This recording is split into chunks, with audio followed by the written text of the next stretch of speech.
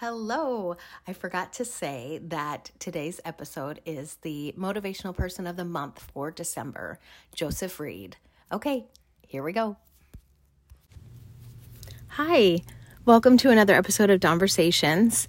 Today we have Joseph REID as a guest, and he is an author and a speaker. He's here to talk about his book, Broken Like Me, an insider's toolkit for mending broken people. And he talks about his own experience and history with mental illness, depression, suicidal thoughts. He is very inspirational in how he tries to connect and give back now to people who may be struggling as well.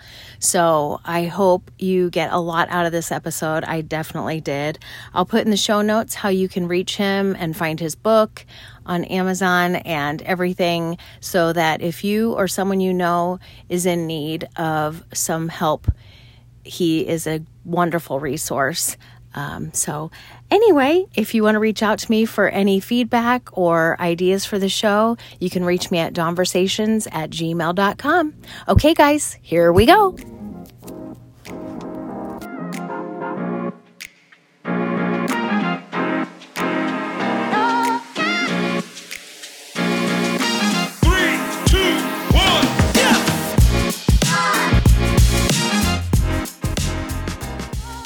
Hello. Hello. How are you? Very well. How are you? I'm doing great. Thank you so much for being a guest today. I really appreciate it. Taking your time, because it sounds like you're a busy guy.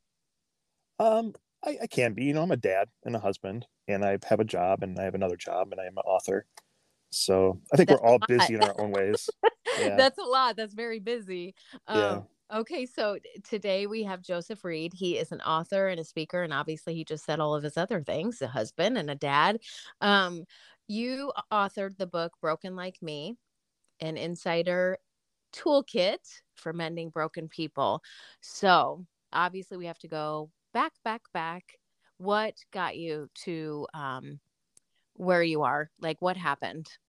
Yeah. So basically, I was born in 1976. My first grade teacher. I'm just kidding. I mean, I know I need to be a little bit more specific. Isn't our life like a collection of all of the things that It is. prepare us for right now? Right. It's so true. Where do you feel like it took a turn to the point where you would need to write a book like this? Like, where did your life turn from normal kid growing up to where things went wrong? Yeah. So depression is something I've dealt with since second grade, and I'm 46 years old. So that's probably about 1982, 83. I didn't really address it until my wife, we got married, and my wife was pretty upset that my parents never addressed it. So I had to be hospitalized. And through a series of very, very, very traumatic events, I kind of get worse. I was actually deal with some PTSD from my first hospital visit. I meet this guy, Nathan. He's our worship pastor, and I tell this story a lot, but it's so true that this guy he touched my heart as a guy that kind of relates in mental health very well to me. Picture a 400-pound, 6'7" black guy with just a heart of gold, a big teddy bear with an amazing voice. And we were twins. Like, I'm obviously a 6'4", 200-pound white guy, but like we liked all the same stuff. And we both struggled with depression. And he had convinced me to get some further care for my mental health. He was a very big advocate. And so I did. And I went back to the hospital, and he went back to the hospital, and we did this dance a lot. And, he's trying to be a pastor, and he had attempted suicide in 2017 in a very dramatic and intentional way. And it really messed up his family. He had a lot of kids that were adopted, 8 kids. and Wow. all adopted. Um, and this one incident messed him up mentally, uh, where he couldn't think the same way as he could before. But he was still Nathan, he's still my friend. Right. Um, and then he tried it again, and he took some pills, and uh, I had to go up to the hospital and sit with him and just like, dude, what's going on? Yeah. Um, and at that point, I was just like, he had left the church. We were at working nonprofit to help young Black men in the community to seek employment, doing really fulfilling things. And yeah, so I was making a turn there. At that point I had been actively involved in art, in part of an international art competition, the largest in the world, Mm. where I had created this. Um, and it's here in Grand Rapids. It's Grand Rapids, Michigan. I made a 12-foot beer bottle, um, and I don't drink. The strongest thing I drink is chocolate milk. And you'll get to know me if you read my book. You'll get to know that. Yeah. Um, so and I first person I thought of when I wanted to start this project, when I envisioned it in my mind, was Nathan. Like, hey, this guy is creative to the bone. We're twins, but he's just got all this transition happening in his life, and just a lot of stuff going on, and he just couldn't commit to it. And I feel like he had a lot of regrets in life. I feel like he really regretted that. And we made this, what did I say, how big it was? 12 feet. 12 feet. It was 17 feet tall. I don't know why I said 12 feet. The initial plan was 12 feet. um and we made it out of panhandler signs. We wanted to represent the broken in community, and we called it missing people, Wow. because there's two reasons people go missing. One, either they reject people, they don't want to be a burden, or people reject them because they don't know how to help, or they just don't want that drama in their life. And through that project, we wanted to bring attention to missing people. Um, and it wasn't just panhandler signs like "We'll work for food." We had AA slogans, Bible verses in all different languages. And then at night, the label would light up, and you could see a person pressing out from inside the bottle. Oh, Uh, so it wow. was lit up on the inside, and I mean, it wasn't super impressive to look at, but at the same time, it was very, very thoughtful. Oh my gosh, the idea of it is so cool though. Yeah, yeah, and when we first tried to do it, um, and the interesting thing is that the team that I assembled to do this, we had a meth addict, a homeless person, a college grad artist, and somebody that just celebrated 10 years of sobriety Oh from my alcohol. gosh. Wow. Yeah. So it was a group of broken people. And that's what I called our group, Broken People, doing the project Missing People. And we ended up getting the most beautiful spot in Grand Rapids, right on the riverfront, to put this bottle. And yeah, it was a beast. And so Nathan I don't know, he always looked up to me for that. Um, and it was always just kind of this weird tension between him and I, because I think he always felt like, kind of deep down, that I was better than him or something. I don't, and I hate to think that, but that's what I always got the impression. And I just made me really sad. And then on January 24th, 2018, his third attempt, he took his Oh life. God, I was afraid you were going to say that. Yeah. So and I don't know how graphic you want to be on this call, but I'll just assume we'll keep it PG, sort of. Yeah, yeah, that'd be. Um, I honestly didn't see it coming. All of my friends saw it coming. They knew it was going to happen. Do you think you were in denial? I think I was in hope aisle. I was in the hope aisle. Mm, I was walking in hope. yeah. Um, What was his, where did his stem from? Was his a childhood trauma too, and he just kept carrying it through his whole life? Dawn, that's a great question, and I think that um, mold grows over time, Mm-hmm. and if you don't clean it up as you go, it's going to spread. And I think that there were just areas of his life that he didn't have good handle on in making decisions. Right. And he definitely did struggle as a young boy. And let's just talk about being a young black man in general. I don't know what that's like, but I've heard it can be very just in itself traumatic. Right. Um, Did you ever try and commit suicide? I did not. I have not. No. I think of that often, like, when you hear of it happening, I cannot imagine getting to that place mentally. I just can't, my head can't wrap around it, where you would feel that there is just nothing, absolutely nothing to live for, that nobody would care if you were here or not. I can't imagine what that feels like. That has to be just the worst feeling in the entire world. Yeah. Ugh. Um, and that's that's how I feel every day. Um, this hopelessness and whenever I have a problem, my mind right away goes to I should end my life. Yeah, my my tendency. Sometimes I'll go 10 minutes and I'll have a suicidal thought every 10 minutes of the day. Um, And where has it been that way ever since you were in second grade? Or when did you, like, how did you know you were depressed in second grade? I didn't.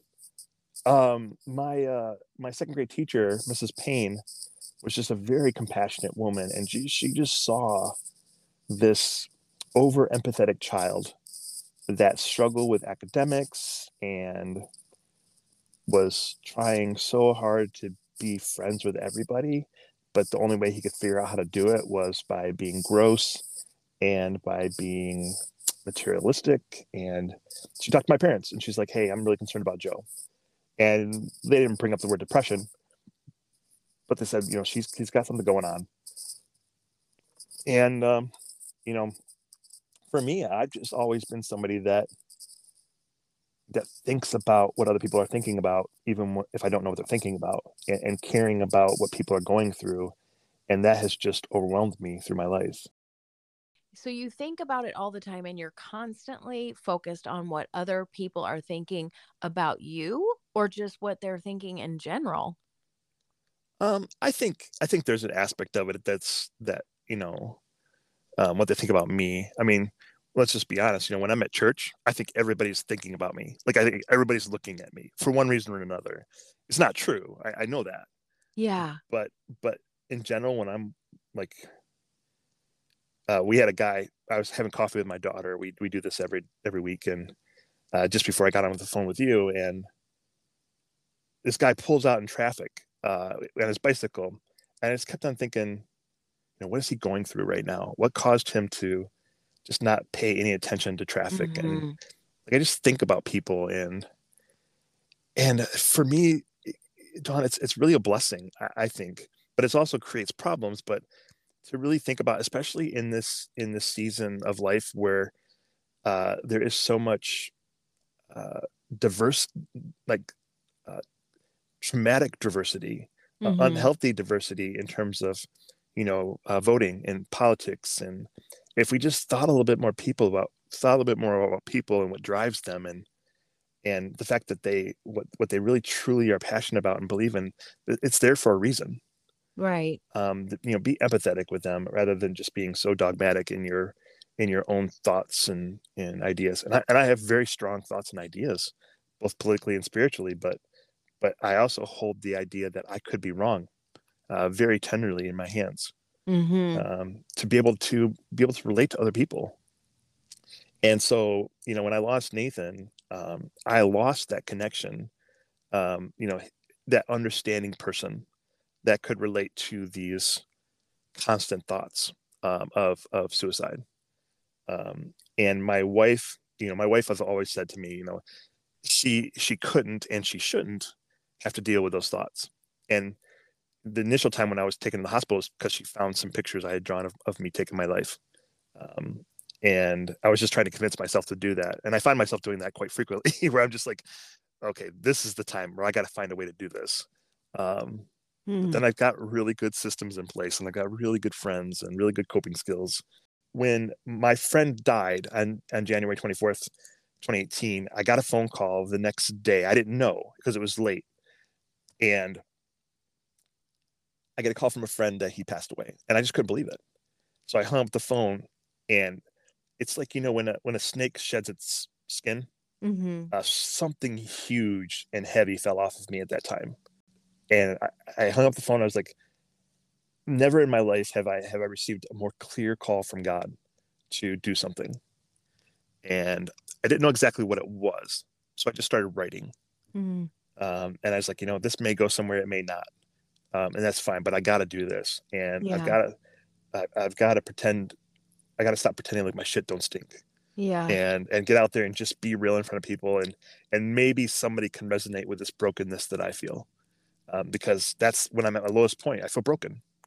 Um, and I know a lot of people can be offended that I have an organization called Broken People, and it's about mental health or struggling.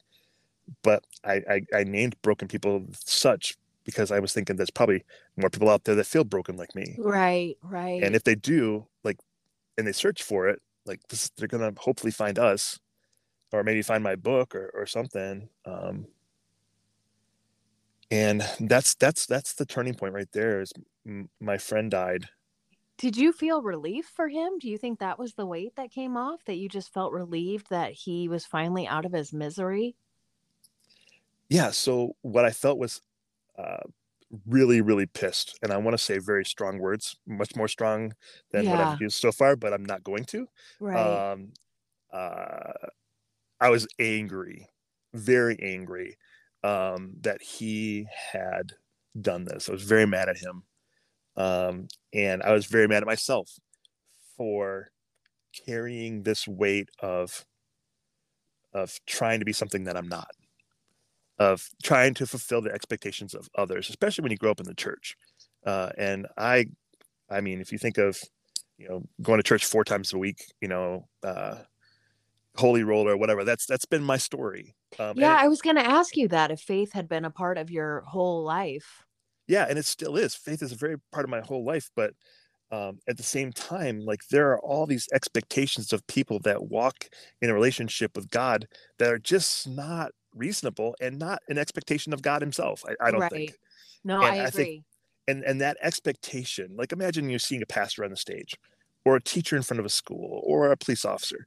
Like, they have these high expectations, and they're literally on a stage, right? The pastors are on a stage, and they represent all this stuff that you should be doing, but it's not real. It's not. Yeah. It's not livable. And so when you don't have this real person in front of you, whether it be a teacher, an instructor, a pastor, like, then you feel like you're not good enough, and you always live in this space of not being good enough. And that's just not livable. And I got pissed, and I was like, I can't live this way anymore. I'm going to end up like Nathan. And I've read some books recently, when I started writing my book, that were just very personable and very conversational. I'm like, that's what I need to write. I just need to write like this. I just need to be me, and not worry about grammar, or not worry about saying it the right way. I just need to get my story across, and the struggle across, in a way that, and I wrote this down before I got on this interview, a way that's true, in a way that's understandable. Yeah. Well, relatable.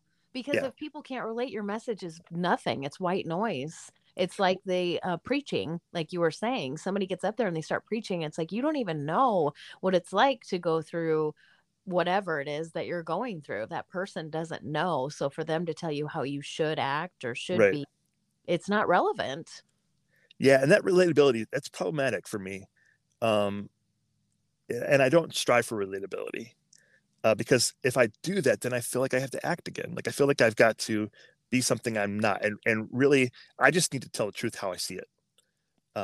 And if it relates to somebody, good. But I'm not Mm. going to try to switch my message or personality to try to reach somebody that, disingenuously. So here's my shit. You can plant in it, or you can flush it, but it's my shit, and it's true. Um, and it does a lot of good. It does some good, at least. Yeah. And Oh, for I feel sure. like there's growth coming through my shit. and That's and good. as it should be, right? Yeah. Because the other option is just not pretty. So I have to, I mean, I probably should ask your wife this, but um a spouse or even a close friend or a family member, when you see somebody troubled, you want to help fix them. You want to help fix the Yeah, situation. So I'm sure with all that you and your wife have been through, you are a different person now than you were when you guys met and married. yeah. But how does it affect your marriage when you're in a down state and how does she deal with you when you get to that point? Yeah, so that's a great question. And whenever I present, like, and she's with me, like, that's one of the questions that always pops up. And she's very good about answering that. Well, initially, so we've been married 25 years, got married when I was 21, she was 20. Congratulations. Thanks. And we just grew up together, right? Yes, We were just babies. People that think they're adults when they're 21, that's just I know. ridiculous. Um, So and true. the way she responded initially was get angry, and yell at me and emotionally abuse me. Um, I have this thing called trichotillomania, which is a hair pulling disorder. Okay, yes. And people with trichotillomania will, when they're anxious to pull the hair, they don't know they're doing it. It just Yep. happens, and then sometimes you'll eat the hair, or eat the root, or whatever. It's just something that happens. And she would slap my hand. Um, so that was just, it was degrading, and it was hurtful, and it was abusive to some degree, to a minor degree. And I didn't know how to stand up for myself. So, but now we're at this place where she's so much more gentle, so much more empathetic. Like, I've been able to tell her, like, your people are only going to treat you how you let them treat you, right? Right. And so through lots and lots and lots and lots of therapy, like, I learned that, I need to find my voice. And that was so important with my book too, just finding that voice, and not giving a damn what other people thought about that voice, not trying to, again, relate to other people so much as just trying to speak to them. Be authentic. Yeah. And a little side tangent. When I wrote the book, I wrote it literally to one person. There's a person in my broken people group that lives in New Jersey. And I thought, if I wanted this book to reach anybody, I would want it to reach them. So Mm. I interviewed them. I asked them everything we could think of: food, history. They had a very troubled religious background, single mom, $45,000 a year. And I wrote it to her. It was dedicated to my wife, but wrote it to her because I know if I could reach her, maybe I could reach somebody else. But anyways, back to my wife. She has done a 180, partially because of the work I've done, and then a lot of the work that she's done. She went from being a very obese woman, to getting therapy from a very wonderful woman that, for the first time, I met yesterday. And we're talking 12 years ago, 13 Oh years my ago, this gosh. happened. Oh, that's Um, awesome. yeah, and I can't wait to tell you about this. Uh, and she was going through the bariatric process, but I wasn't supportive of it. Um, I didn't think, I didn't see, it kind of seemed like the easy way out to me. And I think that happens a lot.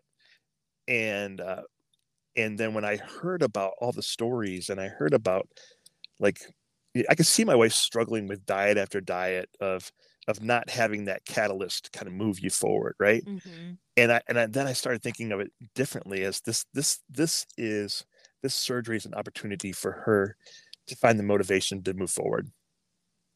And so I was all behind it. And she had like a year and a half worth of therapy from this lady named Laura Grebo, and it transformed her, and it really saved me, by her getting this, finding her voice too, Yeah. because we were both very manipulative adults, and used passive aggression, and but I was very manipulative to get what I wanted, and she was too. And we had to switch that.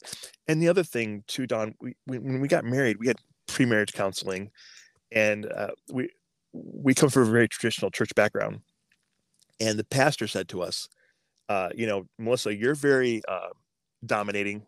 You're very opinionated. Joe, you're very passive. You're very empathetic. And what needs to happen here for you guys to have a godly marriage is, Melissa, you need to be more like Joe, and bring yourself down to this part. And Joe, you need to be more assertive and decision making. So we tried for 10 years to fit this pattern of what we thought, quote unquote, what the Bible says marriage should look like. And we just wrestled and we Yeah. hated it. And when now we're just like, we realize that we function better when we just act in our own field, in our own way, in our own uh, beautiful way we're created. And she's very opinionated, and I'm very passive, but I'm also assertive. Uh, and we function well where I'm not trying to be the head of the home, but we're trying to be a team. Yeah. And that was a big long journey too. Like the stress that caused in in in tandem with my depression to be something that I was never meant to be was super hard. Yeah. So this therapist, my wife and I left our most recent church and we visited one yesterday, and her therapist was at this church and she hasn't seen her for a couple of years. And I just went up to her. I was like, "Hey, you saved my life." Oh Um, my gosh. and I used to do this thing every year at Thanksgiving where I would send out letters to the 10 people I'm most thankful for that year. And Oh my God, I love that. yeah, it's really great. It's really great. It's really Oh, impactful. And yes. I'm getting ready to do that again this year. And she was for several years one of those people that was the most significant in my family's life. Oh, And that's amazing. Can you imagine getting one of those letters? I mean, hopefully you do get letters like that, but I mean, getting a letter like that, thinking, oh my God, I had no idea that I impacted that person that much. Like, what a amazing feeling. yeah, That's I got awesome you do that. yeah, and one of the I just spoke recently at our police academy, and one of the recruits was there as well. So getting to see her, starting her job as a police officer, and Oh, that was really cool to make the connection after working with them. Um, yeah, yeah, that's awesome. So I want to talk to you about the use scale because I saw that, I watched it, and it was really interesting and to me very relatable. A way for people to convey to others how they are, where they're at that very second that you ask them. Can you go ahead and elaborate on that so people know what that is? so it was born from this idea. And at the end of every chapter of my book, I have something called utilization. It's YOU, utilization. Mm-hmm. How do you take these principles, the concepts that I've used in my life, and not expect to do them the same way and get the same result? Because I think that's one mistake that authors make all the time is if you do things my way, A plus B equals C, and that's just bullshit. Yeah, Um, 100%. so like how do you implement this and what I would call Joeify it or you dawnify it, Yeah. since we're having this great conversation. Um, Thank you. and I just really struggled with the how are you question. Like when people ask me how are you doing, and I hate lying. Like I hate, and a lot of times I would just walk by and not answer. But for the people that are most significant in my life, it was really important for me to be able to answer them, but to not also take them to the place that's so dark in my mind because I'm less likely to answer them truthfully if I have to tell them all the crap. Right. Uh, but if I could just give them an answer that conveyed all that information, uh, much more simply. So, for example, I was walking out of church one day, and this guy Bill comes up to me. It's like, "Joe, how you doing?" And that's just recently. And I'm like, I had this thing, and I was just stumbling over my words. And he said, "Joe, what's your number?" And I said, "Oh, I'm a +2." And he's like, and I was like, "Thank you for asking that. That made it so much more easier." Yeah. um, yeah. So the scale was born out of my need to be able to communicate my struggle very simply to my therapist, to professionals, and it's just a stupid, simple way to let people know how you feel very, very, very quickly. In fact, within 10 seconds, somebody will understand how to use the scale. And Um, that's what I love about it though, because sometimes you feel like you're gonna cry if you get into it. If somebody's yep. like, "How are you?" and if you're just having a really crappy day, then tears well up and you just start thinking about it. And if you could just say, "I'm at a whatever, not a good day. Thank you for asking," then Yeah. it's a quick way to. I love that it's so quick like that. I love that it's dumbed down like that. I think that's perfect. Yeah, and I'm sure you put a note for the video, a link in the video, but we can talk about it too. But just to give a little bit more light into how it works, and the simplicity of it, sometimes you can't say how you're doing. I Yeah. had a friend that went to Ireland, and his wife was a therapist. He went with a nurse and another person, and they were just friends. They were hanging out, doing an Ireland tour, and he ends up getting an infection in his leg, and they go to the hospital. They get some antibiotics. They try to treat it, but then it doesn't work, and he goes into psychosis, Oh, which is this really, really bad depression. You're kind of like, you don't know what's going on. Um, yeah, I don't totally understand what psychosis is, but it's really hard to communicate, and you're really out of your mind. And the only thing he could say to his wife that made any sense was, "Tell Joe I'm at a -7." And what that means is there's a number on my scale, which is a crisis number, and it's different for everybody. But mm-hmm. at that number, at that point, that's when your loved one knows that you need to go to the hospital. Okay. That's when you're not safe. That's when you're hurting and pain to the point where you need to get professional assistance right away. And his, you know, his crisis number was a -6. So she knew, because he wasn't making any sense at that point. She's telling me that he needs to go to the hospital right now.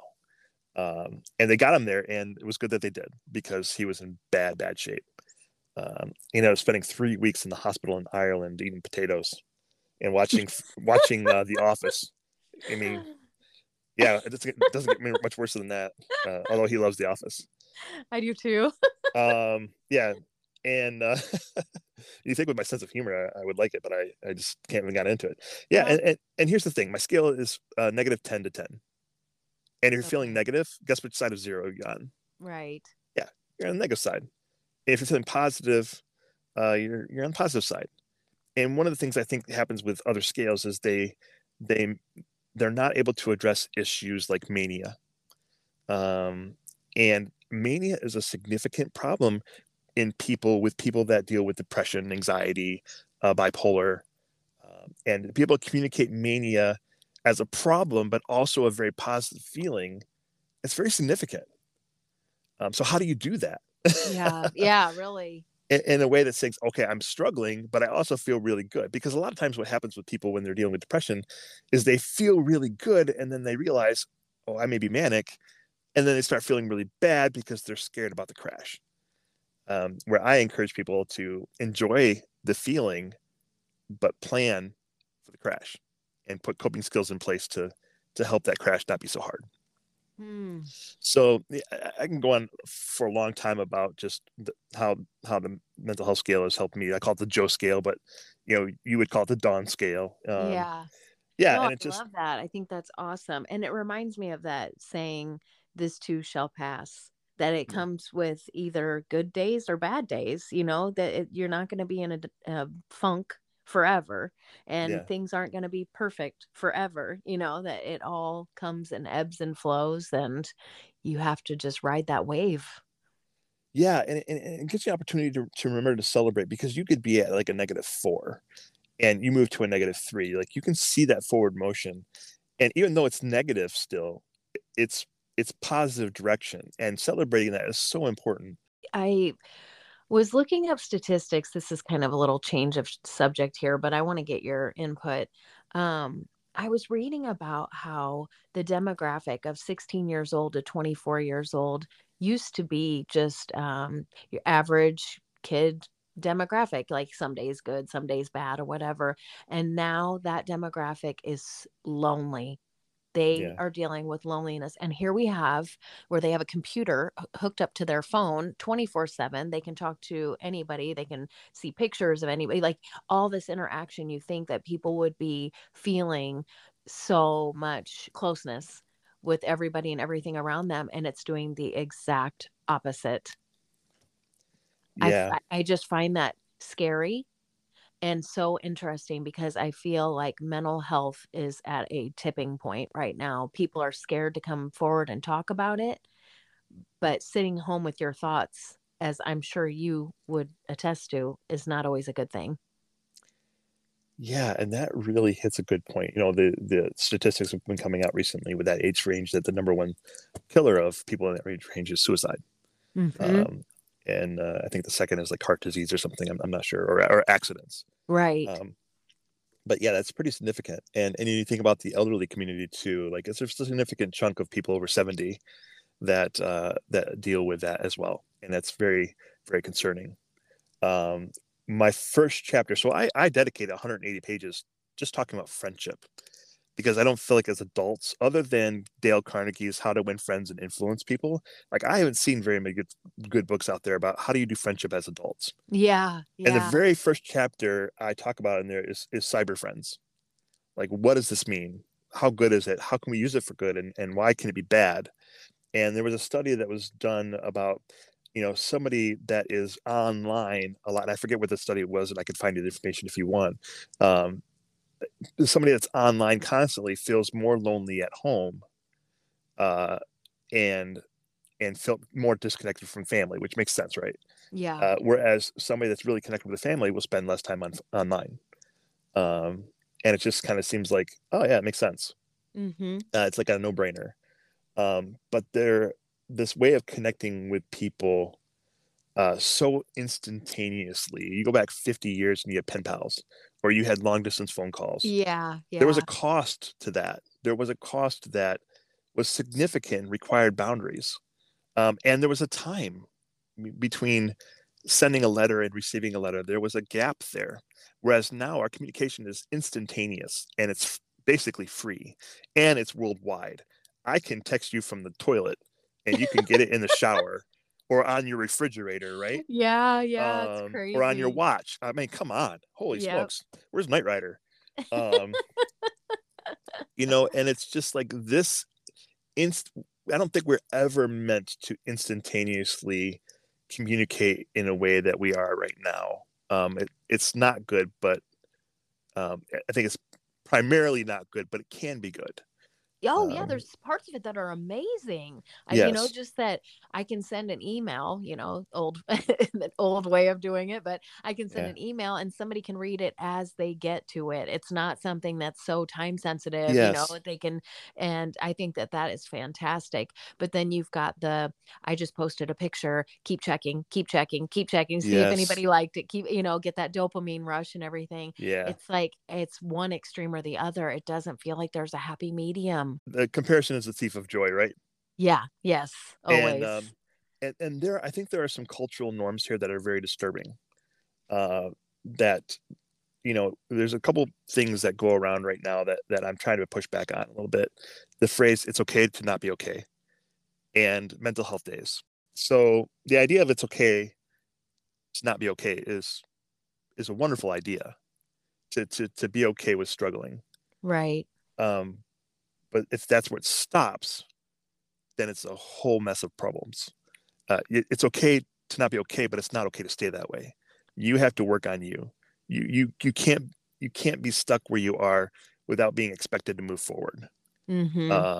And we have a lot of people stuck, and people that think, "Oh, I'm not feeling well. I need to take a mental health day." Well, work is one of the best things you can do for your mental health because it creates automatic structure.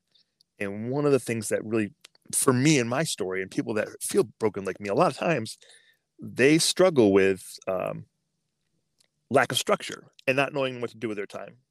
Really, when people stay home, getting into that place where you don't have authority, where you have to abide by rules that are not your own, is really, really helpful.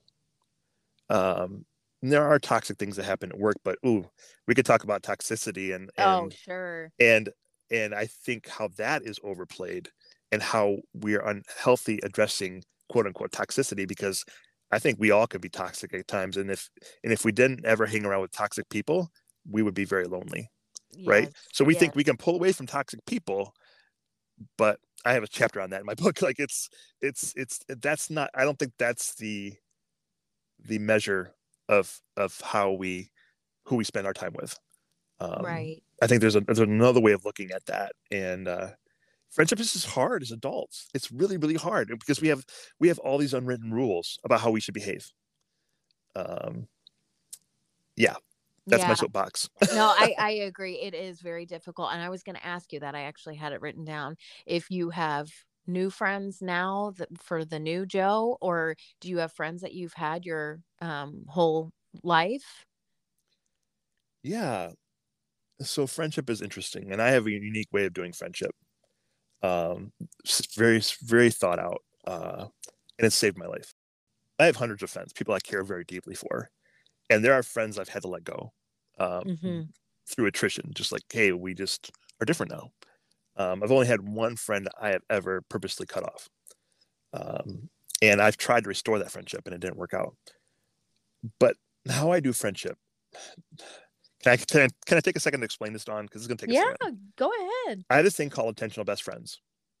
And what this is, you know how I do every Thanksgiving, I do 10 thank you notes Right. to people just to let them know that you really made a difference in my life or my family's life.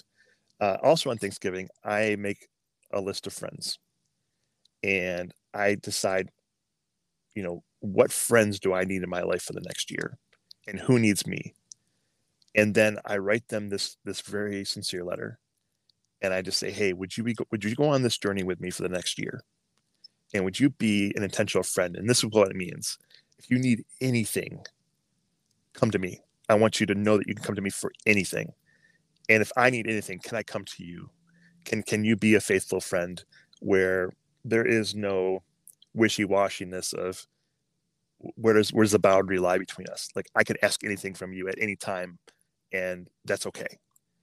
And I've been doing this for years and years and years, and it's this beautiful covenant between mainly guys for me, um, that I know whenever talking about being lonely, one of the constant things I would do would say, oh, I have no friends, but I can't Mm-hmm. do that anymore because I have a list of friends.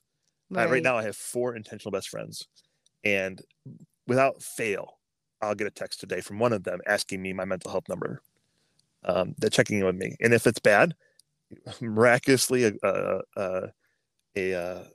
pint of chocolate milk will show up on my doorstep, or Oh, a that's pizza, awesome. or somebody will Venmo me. Somebody sent me McDonald's the other day, through Grubhub or whatever, because I love sweet tea. Um, yeah, and it takes away the excuse of not having anybody, and like one of the things I really struggle with. It's so awkward as an adult is just not having enough money to do a Mm-hmm. lot for people. So on birthdays, who do I buy a gift for? And I've got all these friends. Well, you know, or if somebody wants my time, I have an intentional best friend and I have just a regular friend. Like, how do I decide? No brainer. Right. I'm going to choose my committed friend. Unless there's a severity, like if the other person's dying and my friend wants to go out for coffee, like I'm going to help the person that's dying. Right. Like, and I, Right. and I, I deeply care for all of my friends, but I have to draw a line. I have to have boundaries. And this is a safe boundary. And as you can imagine, Dawn, the friends look different every year. Some friends I've had on my friends list for several years, and then sometimes we just grow apart. I can't think of a single best friend I've had my entire life. They've all gone away. They've all gone through this ebb and flow, right? Mm-hmm. And yeah, I need to know who can be there for me and I really need to be needed, right? Yeah. Um, We all do. yeah. So so my friends, if they ever like my favorite thing to do with my friends is work on projects because I don't have to talk. I don't have to like go through that awkward thing. Like, so if they have something they want to do, like one of the things I did with my friend was I pulled down a tree in his backyard. We were supposed to cut it down, but I ended up pulling it down by hand, which is a whole funny story. It's so great. I muscled that thing down, and it was like I'm a beast. Um, and Well, I love that. yeah, it's just friendship is hard, and that's why I spent so much time on like, what do you do with friendships that are not healthy? What do you do with friendships that are kind of like just dragging you down, or what do you do with friendships that you really want to be with this person, and you don't know how to do it? Yeah. Well, the way you go about it is like so pure and vulnerable. I mean, you're going for a pure 100% friendship, do or die, and you're just laying it out there like, will you be my friend Yes. no Why matter can't we ask what? that? Why? Why is that so wrong? Why can't we have sleepovers? Why can't we play? I play Trouble with my kid. The bubble Yep. Trouble Yep. game. I love Like that game. I love that game. You know, going out for milkshakes or whatever. Going There's back to innocence. yeah. I talk about another huge section of my book is all about journaling, and I have like 4 or 5 pages on journaling and all the rules around journaling. And it was really complicated to write this because Amazon is my publisher, and they don't like what I did, which is 5 blank pages of nothing. There are no rules around journaling, and they don't Right. like empty pages. Yeah. Um, but it's true. We make these rules, and that's why we don't do journaling. That's why we don't do friendship, because we think that there are these expectations that really don't exist, that really are just something we put on ourselves.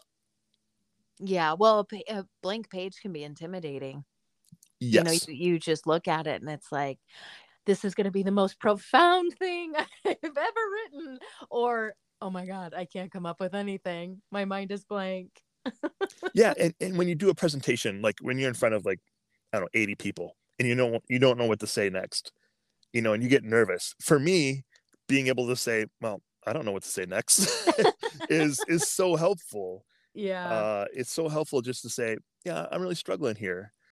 If I had a desire for a presentation, or when I talk to somebody, and especially for you right now, you're all that matters to me right now, is that Yeah. I hope you forget where you are. And I hope that you're just with me, and that maybe everything around you is just, it just makes it smaller, just so Oh you can be gosh, present. yes. Of course. I love that. I love it's so easy to get out of that. And I write down questions just to stay on course because I can get off track very easily. But I try and just listen. Just listen to what the person's saying, because if I'm just paying attention to the next question I'm going to ask, I could miss a nugget of beautiful information because of not paying attention. So a lot Yeah. of the times it's like dead air and I'm like, oops, oh, I'm in the middle of a podcast. Silence is such a beautiful, powerful thing, Dawn. Yeah. Silence is so powerful. I have um trouble with that though. Sometimes that empty space makes me nervous. Like, somebody say something.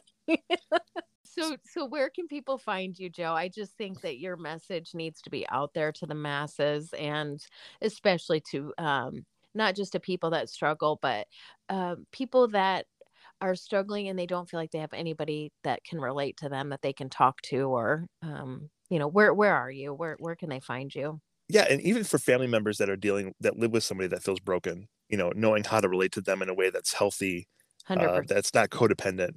You can find me right now. I'm currently at a cemetery, um, Clyde Park and 44th in Grand Rapids, Michigan. Oh, Um, I don't think you can get here quick enough, but I hang out in cemeteries because it's such a thoughtful, quiet place, and it really helps me contemplate life. And my daughter does it too, where it's so silent and so peaceful and so beautiful, and you start seeing these names and ages of of people when they die, and it makes you really consider the brevity of how you're spending your time. hmm And you know, I say this all the time, but it's so true. Like, I really, if this is the last conversation I ever have with anybody about this stuff, I've given it my all. I've been completely honest with you, and I'm completely content knowing that I've given you my best, and that hmm you matter to me, and anybody listening to this. Yeah, I don't know you, uh, but I hope that you're able to connect with this podcast and listen to other podcasts that she has, because they're really good, and how she talks to people. And Thank you so much. I yeah. appreciate that. But if you wanted to contact me, and you're not able to drive to the cemetery right now, my This isn't email, live. yeah, my email is joe@broken-people.org. My website is uh, www.broken-people.org. Okay. And then your book. And you can only get it on Amazon, or on Oh. Audible, because my daughter and I read the audiobook together. And it's really, Oh. really good. Like, the production quality of it is so good, and I paid so little. That's awesome. I um, love that. yeah, but they talk about self-publishers really struggling all the time. But my book is a national bestseller. Um, Congratulations. and like, they talk about best-selling authors. It's because you're not done when you write the book. You have to keep talking about it and keep sharing about it. And the really hard thing about that is, how do I avoid being disingenuous? Yeah, so you don't seem scripted, like, okay, here we Yeah, go. This to that and this to that. No, you don't come across that way at all. But you didn't know what I was going to ask you either, so that probably helps a little bit. right. But no, I you didn't. didn't. I love that too. Yeah, I think it was a great talk. I got a lot out of it, and I wish you the best. I think that you are just doing a huge service to so many people, and I hope a lot of people get a lot out of this podcast because it opened my eyes for sure. Yeah, and the best thing, you Don, you don't have the answers. I don't have the answers, and you know, but I know how to ask really good questions. So reach out to those resources that you have that probably don't have the answers, but can point you in a direction to get there. And I'm certainly one of that. Dawn is certainly one of that. She's had many conversations on a podcast with different people, and I'm sure you have contact information For available. sure. And Yes, NAMI, National Alliance on Mental Illness, is a great resource with free free programs. Everything's free, and it's amazing. Um, yeah. So that's awesome. Thank you so much, Joe. I appreciate your time more than you could ever know. So thank you, and have a good day. I'll be in touch. word. All right. I like Bye-bye. turtles. Bye. Bye.